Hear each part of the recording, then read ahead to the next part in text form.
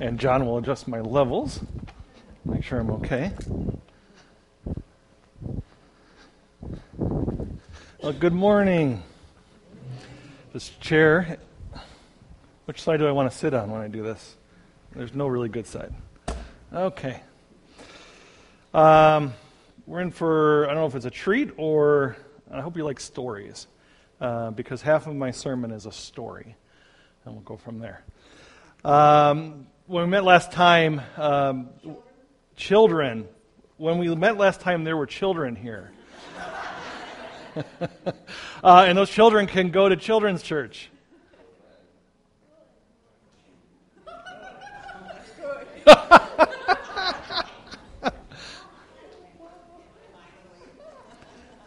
That's probably good.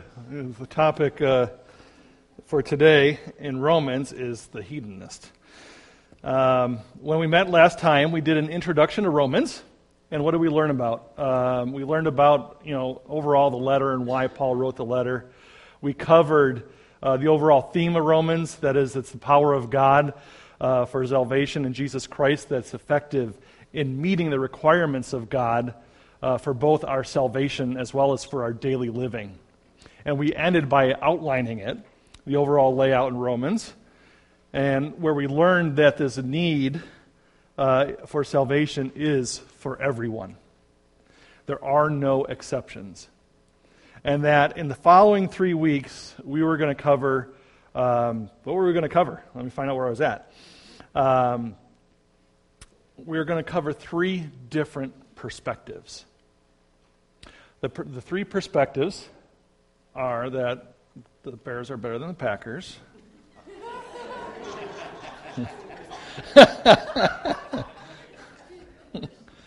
The 3 perspectives, the first one being today, was going to be the hedonist view. This is the person who indulges himself. The judgmentalist, which is the person who compares himself to others. And the legalist, though the one who has to save himself. And we're all, at some point in our lives, or even today in some aspects, we probably fall into this camp, or we did fall into this camp. But today we're only going to cover the first person. And trying to do this, I'm trying not to make it so heavy and deep of a discussion. And in the process of doing that, came across the book by Max Lucado, The Grip of Grace. How many here have read it? Not a lot. I'm not knowing. Wow. Awesome. Not that you didn't read it, but that it's a good book. But you're going to get a treat because that's where the story is pulled from today. Okay? He does a really good job of a metaphor, you could say a parable, on this very specific topic. And it's a story about 5 sons, of which the 3 of them we're talking about over the next few weeks. So I wanted to take the opportunity just to read the parable that he took in regards to these first 3 chapters. And it gives you basically a high-level view of these 3 elements. So with that, I wrote it here, but I'm going to read it from here, and we'll see how this goes. And then I'll have to find myself. And as a grandfather, I'm going to sit down and tell a story, okay? John says I'm too young to be a grandfather. But okay. Which way do I want to read it? Okay, it's called The Parable of the River. Once there were 5 sons who lived in a mountain castle with their father. The eldest was an obedient son, but his 4 younger brothers were rebellious. Their father had warned them of the river, but they had not listened. He had begged them to stay clear of the bank, lest they be swept downstream, but the river's lure was too strong. Each day, the 4 rebellious brothers ventured closer and closer until one son dared to reach in and feel the waters. "Hold my hand so I won't fall in," he said, and his brothers did. But when he touched the water, the current yanked him and the other 3 into the rapids and rolled them down the river. Over rocks they bounced, through the channels they soared, on the swells they rode. Their cries for help were lost in the rage of the river. Though they fought to gain their balance, they were powerless against the strength of the current. After hours of struggle, they surrendered to the pool of the river. The waters finally dumped them on the bank in a strange land, in a distant country, in a barren place. Savage people dwelt in the land. It was not safe like their home. Cold winds chilled the land. It was not warm like their home.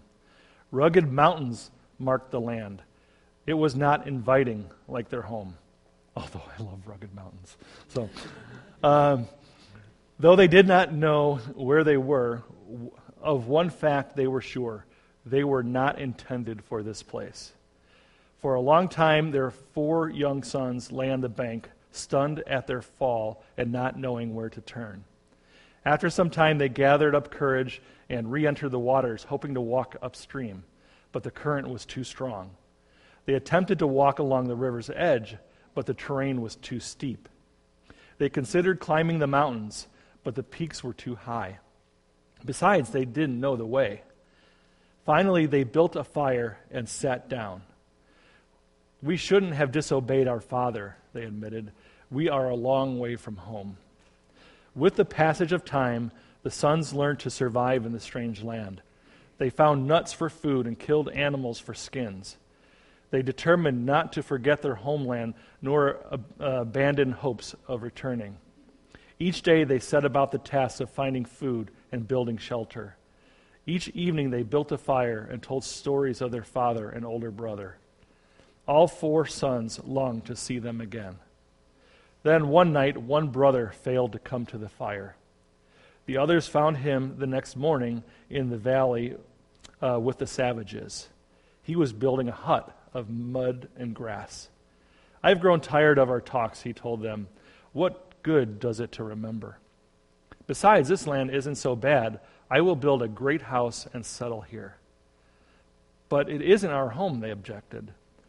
"No, but it is if you don't think of the real one." "But what of Father? What of him? He isn't here. He isn't near. Am I to spend forever waiting for his arrival? I'm making new friends. I'm learning new ways. If he comes, but I'm not holding my breath." And so the other 3 left their hut-building brother and walked away. They continued to meet around the fire, speaking of home and dreaming of their return. Some days later, a second brother failed to appear at the campfire. The next morning, his siblings found him on a hillside, staring at the hut of his brother. "How disgusting," he told them as they approached. "Our brother is an utter failure, an insult to our family name. Can you imagine a more despicable deed, building a hut and forgetting our father?" "What he's doing is wrong," agreed the youngest, "but what we did was wrong as well. We disobeyed. We touched the river. We ignored our father's warnings." "Well, we may have made a mistake or two, but compared to the sleaze in the hut, we are saints. Father will dismiss our sin and punish him." "Come," urged the 2 brothers, "return to the fire with us." "No, I think I'll keep an eye on our brother. Someone needs to keep a record of the wrongs to show Father." And so the 2 returned, leaving one brother building and the other judging. The remaining 2 sons stayed near the fire, encouraging each other and speaking of home. Then one morning the youngest son awoke to find he was alone. He searched for his brother and found him near the river, stacking rocks. "It's no use," the rock-stacking brother explained as he worked. "Father won't come for me. I must go to him. I offended him. I insulted him. I failed him. There is only one option. I will build a path back up the river and walk into our Father's presence. Rock upon rock I will stack until I have enough rocks to travel upstream to the castle. When he sees how hard I have worked and how diligent I have been, he will have no choice but to open the door and let me into his house." The last brother did not know what to say. He returned to sit by the fire alone.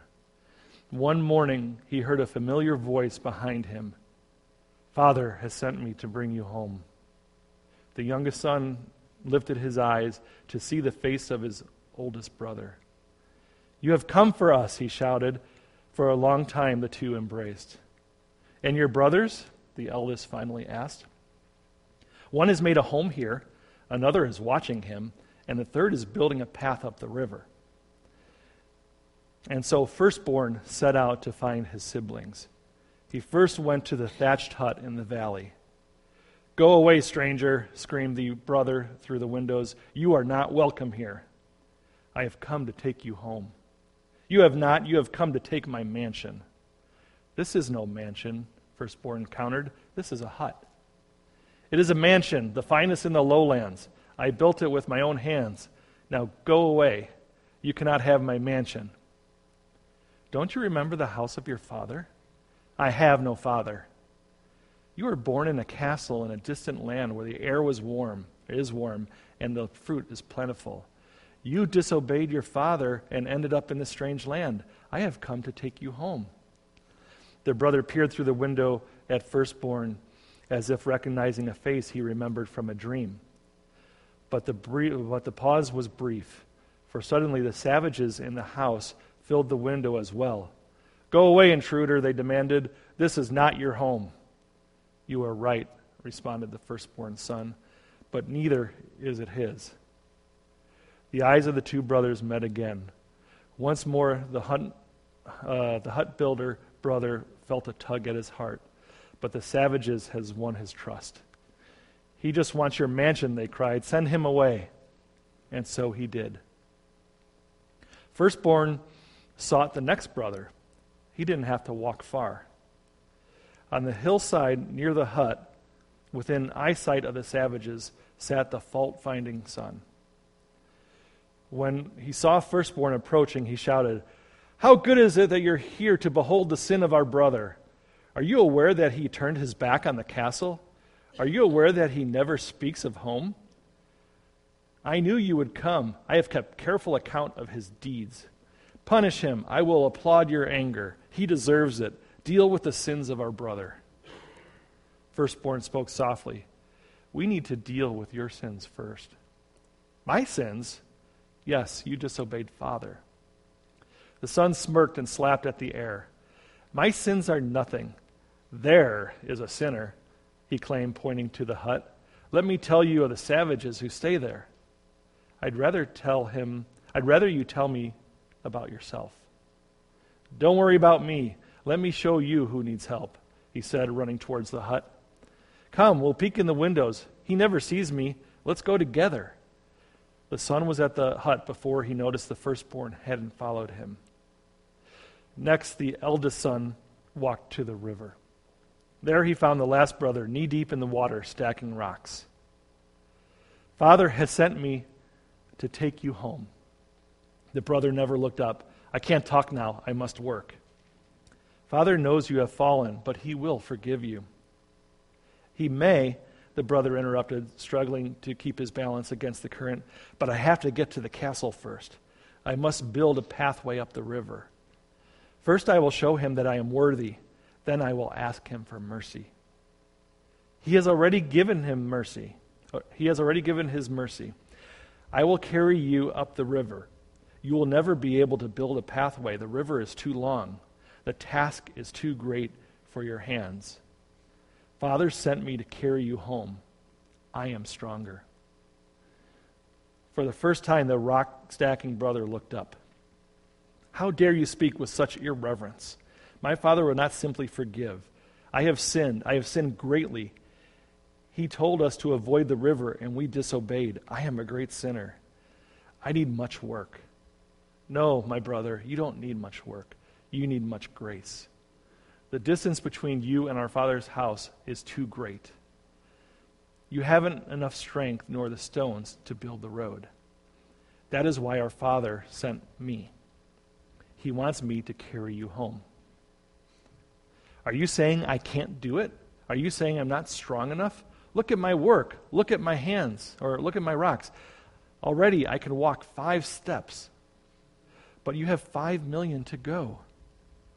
The younger brother looked at firstborn with anger. "I know who you are. You are the voice of evil. You are trying to seduce me from my holy work. Get behind me, you serpent." He hurled at firstborn the rock he was about to place in the river. "Heretic," screamed the path builder, "leave this land. You can't stop me. I will build this walkway and stand before my Father. and he will have to forgive me. I will win his favor. I will earn his mercy." Firstborn shook his head. "Favor won is no favor. Mercy earned is no mercy. I implore you, let me carry you up the river." The response was another rock. So firstborn turned and left. The youngest brother was waiting near the fire when firstborn returned. The others didn't come? No, one chose to indulge, the other to judge, and the third to work. None of them chose our father. "So they will remain here?" The eldest brother nodded slowly. "For now." "And we will return to father?" asked the brother. "Yes." "Will he forgive me?" Would he have sent me if he wouldn't? And so the younger boy climbed on the back of the firstborn and began the journey home. All four brothers heard the same invitation. Each had an opportunity to be carried home by the elder brother. The first said no, choosing a grass hut over his father's house. The second said no, preferring to analyze the mistakes of his brother rather than admit his own. The third said no, thinking it's wiser to make a good impression than an honest confession. And the fourth said yes, choosing gratitude over guilt. "I'll indulge myself," resolves one son. "I'll compare myself," opts another. "I'll save myself," determines the third. "I'll entrust myself to you," decides the fourth. I thought that was a great way to start dealing with Romans. And it's probably better than anything else you hear in the second half of today. So,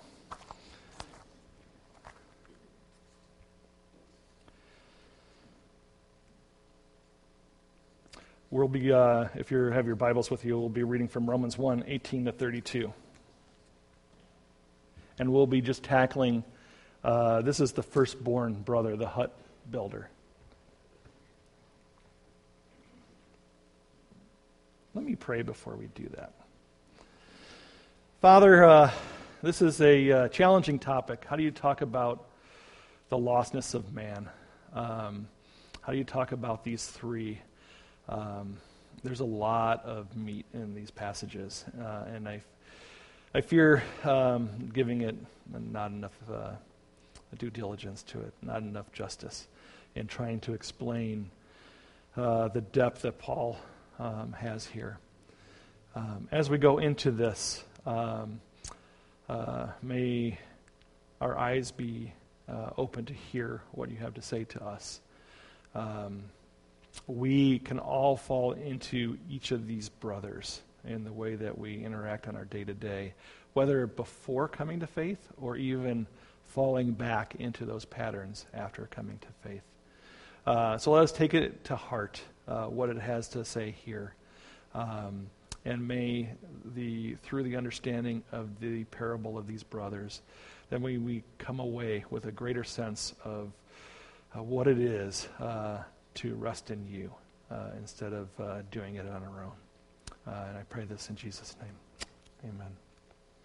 All right, Romans 1, 18 to 32. Not too long. "The wrath of God is being revealed from heaven against all the godlessness and wickedness of people who suppress the truth by their wickedness. Since what may be known about God is plain to them because God has made it plain to them. For since the creation of the world, God's invisible qualities, his eternal power and divine nature, have been clearly seen, being understood from what has been made, so that people are without excuse. For although they knew God, they neither glorified him as God nor gave thanks to him, but their thinking became futile, and their foolish hearts were darkened.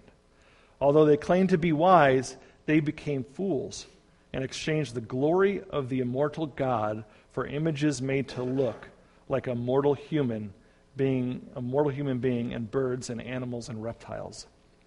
Therefore, God gave them over in the sinful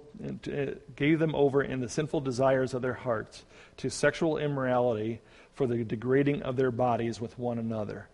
They exchanged the truth about God for a lie and worshiped and served created things rather than the Creator, who is forever praised. Because of this, God gave them over to shameful lusts. Even their women exchanged natural sexual relations for unnatural ones. In the same way, men also abandoned natural relations with women and were inflamed with lust for one another. Men committed shameful acts with other men and received in themselves the due penalty for their error. Furthermore, just as they did not think it worthwhile to retain the knowledge of God, so God gave them over to a depraved mind, so that they do what ought not to be done. They have become filled with every kind of wickedness, evil, greed, and depravity. They are full of envy, murder, strife, deceit, and malice. They are gossips, slanderers, God-haters, insolent, arrogant, and boastful. They invent ways of doing evil. They disobey their parents. They have no understanding, no fidelity, no love, no mercy. Although they know God's righteous decree that those who do such things deserve death, they not only continue to do these things, but also approve of those who practice them. That's a lot to take in. So that's what we have to tackle this morning. Yeah, I know.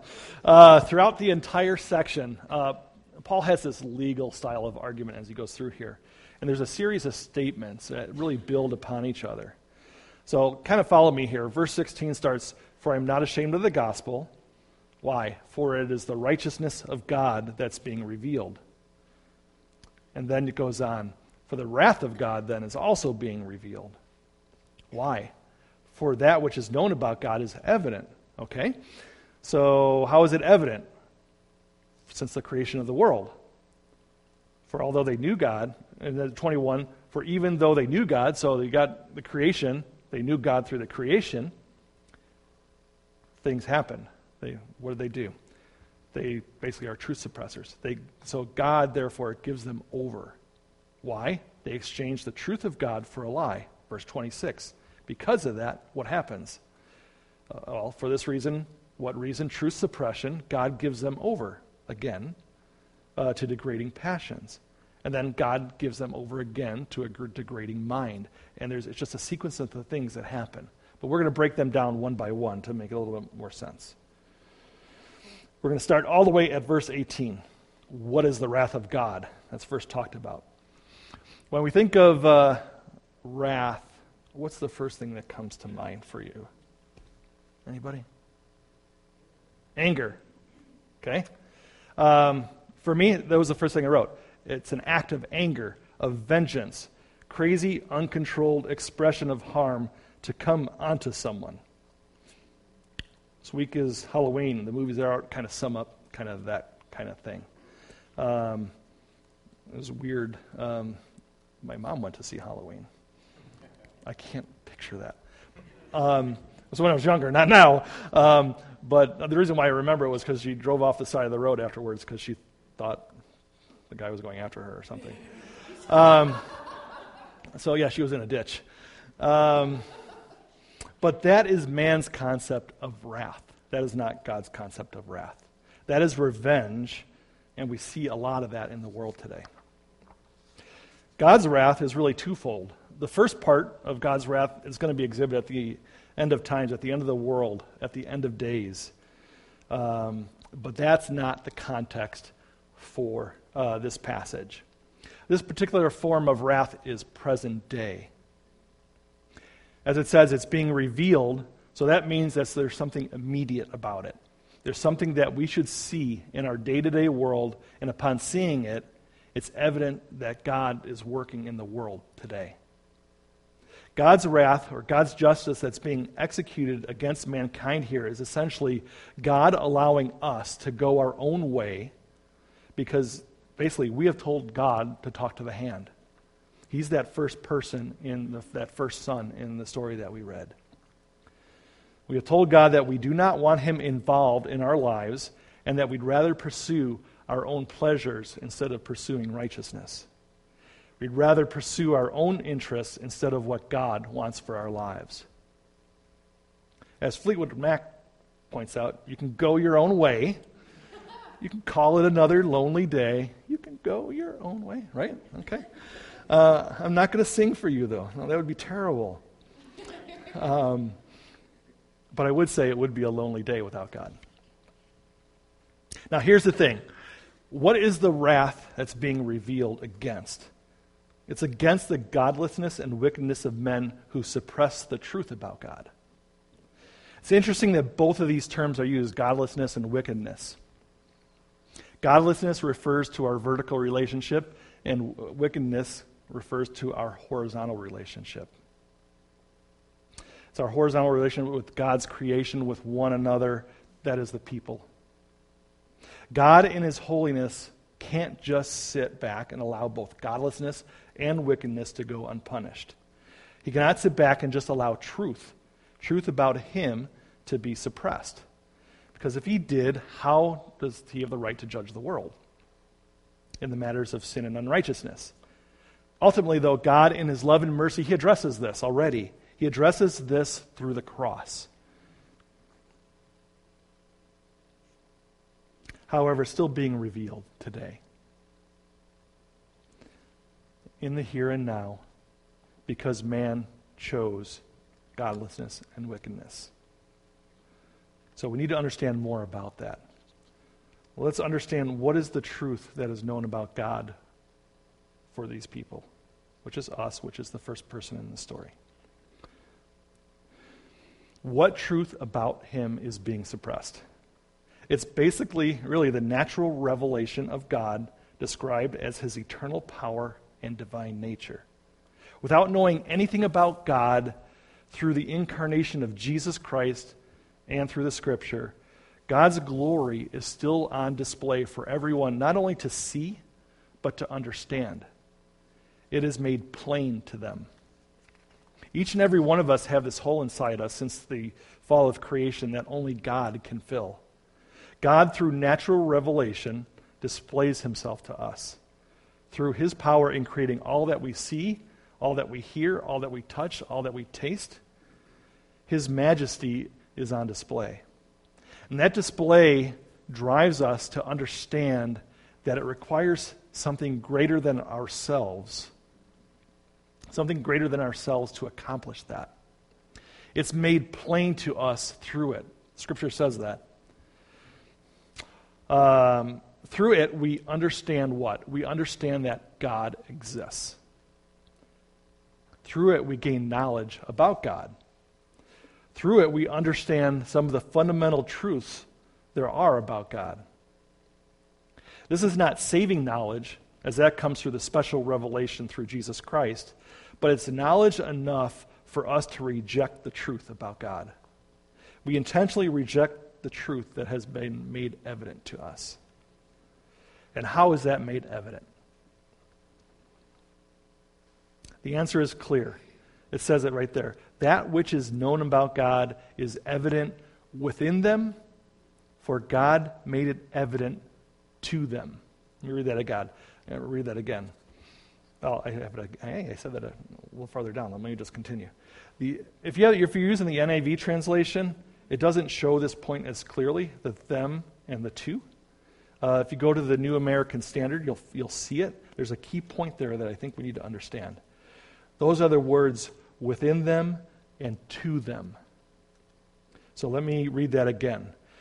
That which is known about God is made evident within them, for God made it evident to them.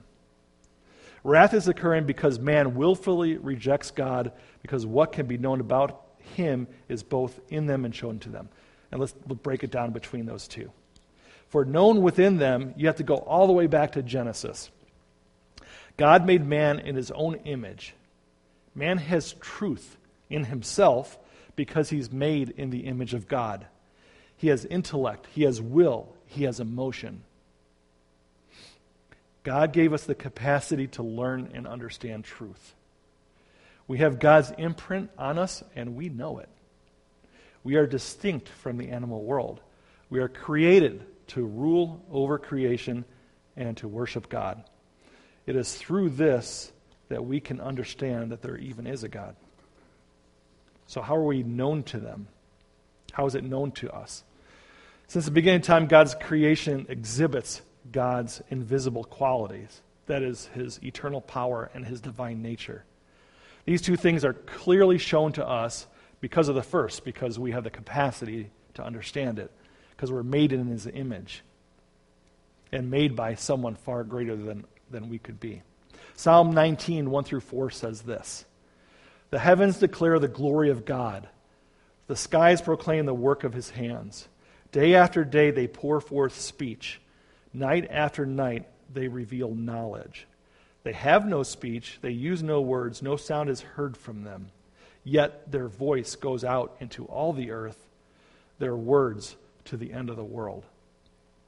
It is God's handiwork, and not that it matters, as we all know the truth anyway, but many of the key scientists in our day and in previous days that made all these scientific discoveries, they knew this same point. I've always been a science buff growing up. I think it's because my parents named me after an astronaut, David Scott. So that's cool. Yeah. I'm closer to God because I was an astronaut. All right.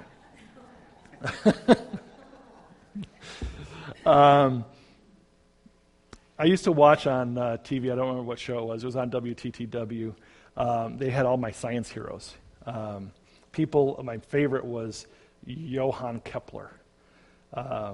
He was a German astronomer, and he reasoned that the universe was designed by an intelligent creator.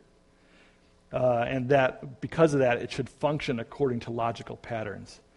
To him, the idea of a chaotic universe was inconsistent with God's wisdom. Kepler's faith led him to a way of thinking that eventually enabled him to solve the equations for the laws of planetary motion. He's my hero. I think I learned those equations before I ever had physics class. That's awesome. Anyway, so you can feel my excitement on science. How about Samuel Morse? What did he make? Morse code. Telegraph Morse code. He endured ridicule for many years. His ideas were rejected. He was penniless, he was hungry, but he never stopped trusting God because he believed God's hand was on his life. Other people, authors of the faith that were scientists, Newton, Faraday, Pasteur, and so on. I love astronomy. I follow the Voyager spacecraft since it was launched 40 years ago. And many of the other spacecrafts, Cassini that went to Saturn, New Horizons that went to Pluto. The kids' names are on the spacecraft that went to the comet and came back. So I've done all that kind of stuff. The Pluto one's heading to a Kuiper Belt object called MU-69. It's going to be there on New Year's Day, so that's what I'm doing on New Year's Day and Eve. It's going to watch that feed, okay? I am a freak when it comes to this kind of stuff. I am on their websites every day, looking for the latest news. Yeah. So I was more than pleasantly surprised on my way back from my management meeting this week. We had a work management meeting in Georgia. We flew out of Knoxville, and it was a long week, and I'm sitting there just chilling and trying to relax, and I'm hearing this conversation behind me. And as I'm there, I'm like, ooh, this is cool. So I'm spying on the conversation behind me because they're talking about occultations of stars. And I'm like, the only occultations I know are the ones they did recently to track their way from Pluto to this Kuiper Belt object. I'm like, well, this is neat. And they continue talking and talking. And eventually I turn around because I'm just curious. And I ask, are you part of the New Horizons, program, the one that went to Pluto? And she says her name is Kathy Olkin, and she is one of the main people on the project team for the Pluto mission. And I'm like, ah! Little girl at a rock concert, I'm throwing things, just so excited that I couldn't even ask any questions about it. I'm just so awesome to be in your presence, an honor to meet you. I felt pretty bad because I couldn't really ask her much because my mind was just speechless. But what it would have been if I would be able to talk with her more on that trip, and if I was next to her, maybe I could have, but just about, not only the science aspect, but in light of this conversation of this is God's glory on display, and, I don't know where she's at, in regards to that. A lot of these scientists today are, you don't know where they fall. But it would have been great to be able to just give her that little nugget and saying, God's glory on display kind of thing. So anyway, I got to greet her and look up. She did what I could never do. I remember growing up thinking, I want to be at JPL. I want to work on these spacecraft. But it requires a PhD in physics, and I don't want to put in the effort. But she did, so it was fun. Anyway, but it just goes towards the whole thing of we're able to do these things because there's order. And God is a God of order. Now, those that, getting back to the whole line of thinking, this truth, and those that suppress the truth, they have this principle of wrath at work within them. They knew God, but they didn't honor him and they didn't give him thanks. If you're in a courtroom and you would have a hard time standing in front of the judge after it was exposed that you not only knew the truth, but you rejected it. So, people are not lost because they reject Christ. They're lost because they reject the witness of God's presence. They reject his power in a world that proclaims his glory. They flat out suppress the truth about God. Now, how do they suppress that? Verses 20 to 23, we see a cause and effect relationship between man's sinfulness and God's requirement for justice. And it all starts with truth suppression. The truth about God is made abundantly clear, but they chose to ignore it. Not only ignore it, but to outright reject him and outright reject the truth. And that's why you see wrath in the world today. In Paul's dissertation here, the lostness of man is not something that comes about by accident or because they just haven't found the truth yet. It's a willful act of disobedience. How about this? I want to make a different way of looking at it. What are things that you suppress? I have a broken water pipe. What's my first reaction? I'm going to suppress that water by instinctively grabbing on it, until I figure out what to do next, like turn off the water. Or how about voter suppression? One political party accusing another party of being malicious and trying to prevent them from winning. Or how about probably one that I'm good at, suppressing my emotions, stuffing it down so that no one can see or ask about what's going on. All of these are willful acts. And the same goes for man. He is willfully suppressing the truth about God, and the results of that, God acting out of justice, is displaying his wrath, or more accurately, revealing his wrath. And his wrath is revealed through a cycle, starting with the suppression of truth and cascading through a process that ultimately impacts the entire man. Step one in that cycle is the truth is ignored. Man knows that God exists, but he doesn't give God the glory, and he doesn't thank God for what was provided. Step two in that cycle is that their thinking becomes futile, and their hearts are darkened. What is futile thinking? It's pointless thinking, incapable of producing any result or any useful result. That is futile thinking. When you know that God exists, as made evident by his creation and by being made in his image, it is pointless to say that he doesn't. Instead, man sets up the created to be worshipped instead of the creator. Man is making that direct swap. He exchanges one for the other, and he knows what he's doing. It's like me saying, I never had parents, and this microphone is my mom and dad. You look at me like I'm crazy, which I am. The longer and longer you deny the truth and indulge in your own ways, the more and more futile your thinking will become, until more and more it makes it more difficult to hear from God. Eventually your heart becomes darkened, incapable of seeing the truth because that's being suppressed for so long. And that's what the hedonist does. He indulges himself by satisfying his passions. He's really becoming what he really is without God. That becomes his purpose, and what he becomes is evidence of God's active moral governance at work. God gives them over to what they really are. And that's what we see as the cycle continues. Let's take a look at how his wrath is being revealed. And you see it 3 times here. Verse 24, 26, and 28 says, God gave them over. The first, therefore, is that he gave them over to worship the created instead of the Creator. Let's read that one more time. Therefore, God gave them over in the sinful desires of their hearts to sexual impurity for the degrading of their bodies with one another. They exchanged the truth about God for a lie and worshipped and served the created things rather than the Creator who is forever praised. As a reminder, Paul, if we talked about, he's in Corinth, right? That's where he penned the letter, and there was a lot of godless worship going on at the time there. It would have been all in display. Corinth is the home of the temple of Aphrodite.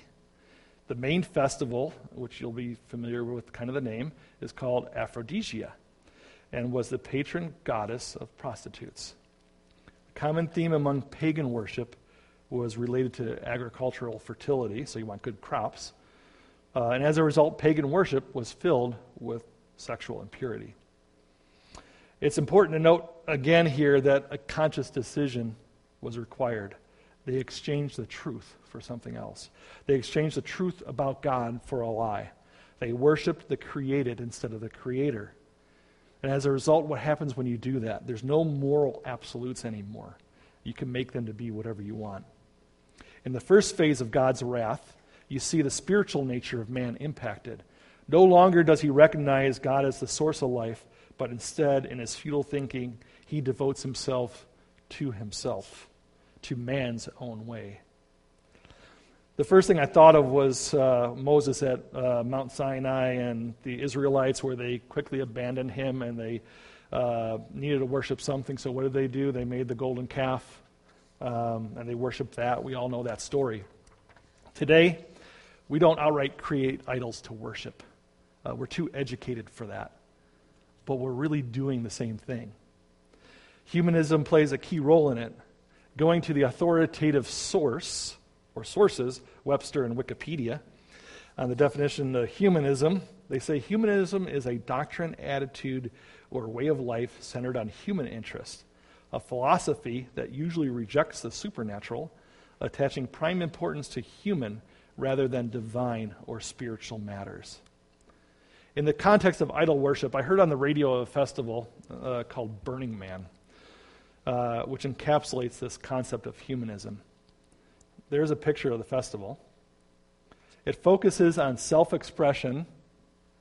Are you not? Press F5. Oh, you're up there. And then the arrow keys. Up, down. There you go. There you go. We'll go back up one. There you go. There you go. Just put a golden calf there instead. You get the idea. It's really a worship of man. Worship of man exchanged for the worship of God. What they do is at the very end of their festival, they burn the man. And they all go there to do this. So the wrath of God has been revealed in how man replaces the spiritual act of who we are. Man replaced the spiritual act of worshiping God and exchanged it for worshiping man himself, the created. And because of that, God gives them over again. What did he give them over to? God gave them over to their shameful lusts. In the previous section, the spiritual is fallen. In this section, the physical falls. Let's read it again. Because of this, God gave them over their shameful lusts. Even their women exchanged natural relations for unnatural ones. In the same way, the men also abandoned natural relations for women and were inflamed with lust for one another. Men committed shameful acts with other men and received in themselves the due penalty for their error. Here, God gives them over to immorality. The sin against God nature in the previous section follows up with the sin against man's physical nature. You don't have the guiding principle of righteousness, and the net result is that the output of the exchange you made in the previous section, exchanging the truth about God for a lie, necessitates a similar exchange in the physical, the exchange of natural sexual relations for unnatural ones. Once again, the point here is it's intentional, it's conscious. They exchanged, it has intent. If I follow the previous exchange on man's worship, the Burning Man festival, God's wrath of the physical is also in full display there. At the festival, you are free to do as you wish, with no penalty from man's perspective. You have full license to indulge in drugs and immorality of any kind. This is God's wrath being displayed in the physical. So the wrath of God's being revealed in the spirit. It's being revealed in how man abuses the body. And now the wrath of God is being revealed in how man is impacted in the mind. Let's read that again in verse 28, because he gives them over again. Furthermore, just as they did not think it worthwhile to retain the knowledge of God, so God gave them over to a depraved mind, so that they do what ought not to be done. And then there's a whole list of it. Suppressing the truth about God ultimately leads to a depraved mind. A depraved mind leads to man's doing acts against others that are wrong, that are sinful. The list here is an interesting list. It's not exhaustive, but it is one thing. It's evident of God's wrath against truth suppression. When we look at the world around us, we see all of those things that are listed there in that paragraph or sentences. They are signs of God's wrath being revealed. And we should not be surprised. They can be hard to explain to those that do not understand, but it is a reality that we are living in. They are the result of man's rejection of the truth about God. So the next time you watch the news, you hear things on the radio, you've seen the thing with the shootings and all that kind of stuff, this is the result of that, or that is the result of the truth suppression. And lastly, these same people, they approve of others doing the same. Although they knew God's righteous decree that those who do such things deserve death, so we know the truth, I should die for what I did, they not only continued to do that, but they also approve of those who practice it. That's the icing on the cake. Man has not lacked sufficient knowledge about God and his righteousness, which should have led them to worshiping God, but they reject him and his worship. And in addition, this knowledge that they have, it should have led them to know that that disobedience required death, or required a penalty to be paid, and that penalty is death. But what do we find instead? They not only continue to do it, but they also approve of others that do it. It's not even a false, this is wrong, and you shouldn't do this, and I'm guilty of it, but I'm going to say you shouldn't do it. No. The hedonist knows it's wrong and approves of others doing it. And now we find this truth about truth suppression. The spirit, the body, the mind, they're all affected. It's a pitiful state where we're at right now in the sermon, isn't it? So where do we go from here? Application. We still have to look at the other two people, the judgmentalist and the legalist, the son number 2 and the son number 3. But I don't want to leave you without some hope. And that hope is Jesus Christ. The natural revelation can only point to the knowledge that God exists and should be worshipped. But through the saving power of Jesus Christ's death and resurrection on the cross, we can be redeemed from it. And not only redeemed, but redeemed through and through from the inside out. Turn with me to 1 Thessalonians 5.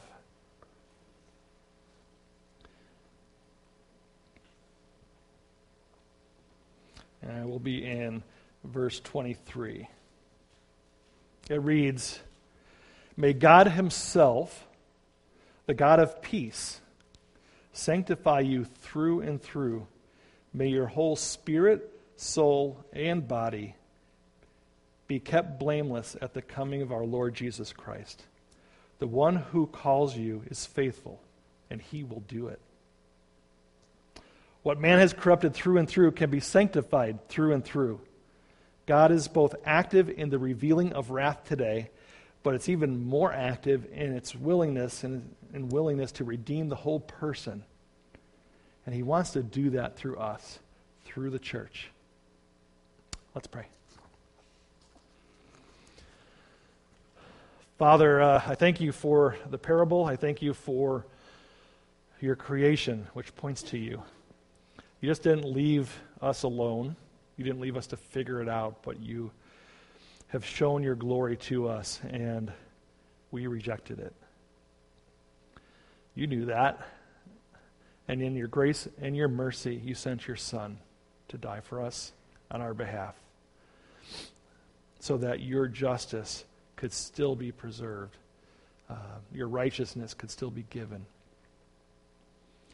And we are the recipients of that because we who follow or who have bowed our knee to Jesus, you have given us life, and life to the fullest. Now we may still, I know, fall into this first son described, and we fall into the second and the third as well. And we get to Romans 6, 7, 8, and we deal with all that kind of stuff. But we know that what you did at the cross is sufficient. And that if we submit to you, you will work in our lives to accomplish that. So I thank you for what you've done. I thank you that you are working among us and in us through and through. I pray that we leave here with a better understanding of the world around us, of those who don't know you, and that we would be able to be people of mercy and grace as we engage the world around us, because we know where they're at, we know we've been redeemed from it, and may we be able to lead others to you. I pray this in Jesus' name. Amen.